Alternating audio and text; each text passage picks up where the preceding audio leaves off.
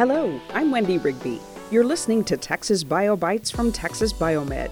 Today we're talking about a killer infectious disease called pertussis, a bacterial infection that causes whooping cough.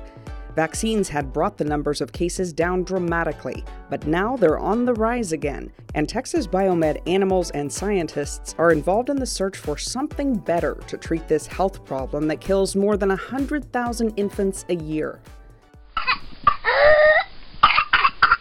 That's the sound of a baby suffering from whooping cough.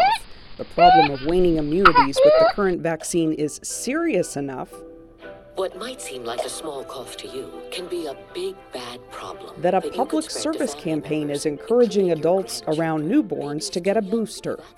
I talked to Dr. Robert Lanford, director of the Southwest National Primate Research Center, about the baboons on the San Antonio campus that are playing a large role in vaccine testing. How is the Southwest National Primate Research Center involved in pertussis research right now? SNPRC has the largest baboon colony in the world.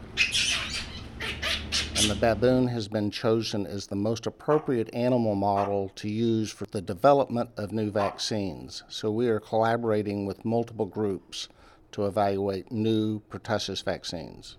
Do baboons get the same kind of symptoms humans do when they are infected with whooping cough?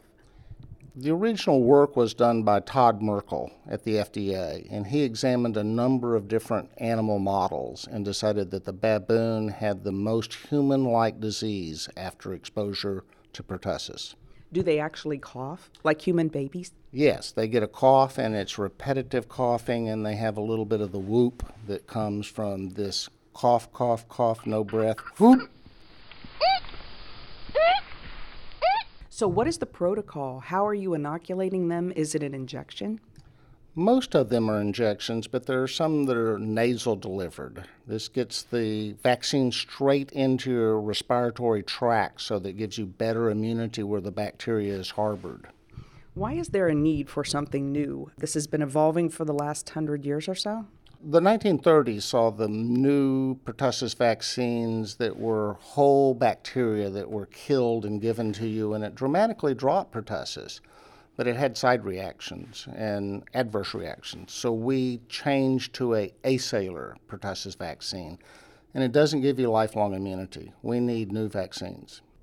Staff scientist Dr. Christopher Chen explains the difference between the original vaccine and the current one. The immune response elicited by the whole cell vaccine, the previous vaccine, allowed the bacteria to be cleared by the body about half the time that it would naturally take. The acellular pertussis vaccine does not actually slow down or clear the bacteria any faster than somebody who's not vaccinated. And so what are the implications of that? So people who are vaccinated, who are asymptomatic but still carry the bacteria, function as carriers, which allows the bacteria to persist longer in a population.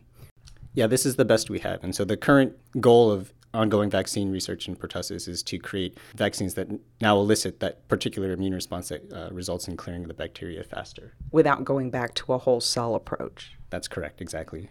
What's the technology that would allow that to be created? A lot of it, the ongoing research has to do with the adjuvants that are used. So different adjuvants will elicit different immune responses. Can you define that for us? Yeah, it's just an immune stimulant that's added to the protein part of the vaccine. So really, the idea is to take the existing vaccine and tweak it. That's exactly correct, yes. But in hearing this, you don't want people to think that they shouldn't get the vaccine. Absolutely. So the vaccine is still going to help prevent spread because it's going to prevent people from having that symptomatic cough, which is really responsible for most of the spread. Beyond that, a lot of the issues that result from being infected with the bacteria if you're a child are a result of that coughing element of it, not so much of just being infected. The bacteria will clear, and it's really the coughing that's the problem. Dr. Lanford, who is at risk, and who is at risk of being a carrier? So both children and adults get infected, but very young infants, it can be a fatal infection. So older adults can actually be the carriers. They may even be asymptomatic. It can be a grandparent or babysitter, but it's trying to prevent infants from being exposed to older people that have the infection. What should we do as people who have been vaccinated a long time ago, maybe even boosted a long time ago? What should we do to protect ourselves, or more importantly, the young infants around us? Well, there's two things that need to be done. People that are currently not vaccinating their children have to realize they're not only putting their children, but they're putting other people's infants at risk. But the other is that anybody that's going to be in direct contact with a very young infant needs to be vaccinated so that they don't bring the bacteria to that infant, causing a serious infection. These monkeys here at Texas Biomed, how useful are they, and why is it important, you think, for Texas Biomed to be involved in this particular research? Because the baboon is the only model that mimics human infection, and we're the only center that has a large baboon population, it's essential that we test these new vaccines. We're working with the FDA and a number of pharmaceutical companies.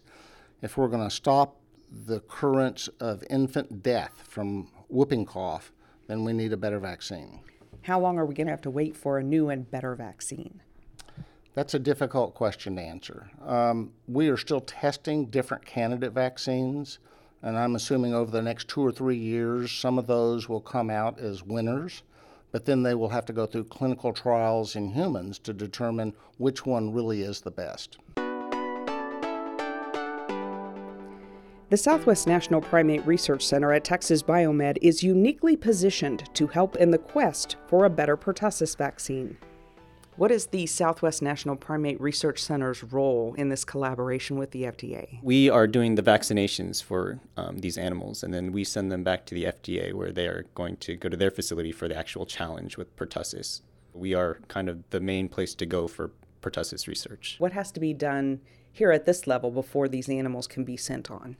Yeah, so I think one of the biggest problems is contamination from kind of a natural other strain of bacteria, Bordetella, called Bronchoseptica. So this is a similar bacteria that is commonly infected in dogs and various wildlife. If the animals that we have been previously exposed to Bronchoseptica, we don't want to be using those in the pertussis studies. Dr. Robert Lanford says Texas Biomed has been providing baboons for studies in pertussis for the last 4 years, and he expects the research will continue for many years to come. Whooping cough research is a natural fit with Texas Biomed's emphasis on eradicating infectious disease. Well, we're interested in infectious diseases. We're interested in curing humans from diseases that may cause serious health problems. And here we're talking about a major cause of death in infants that's entirely preventable with a good vaccine.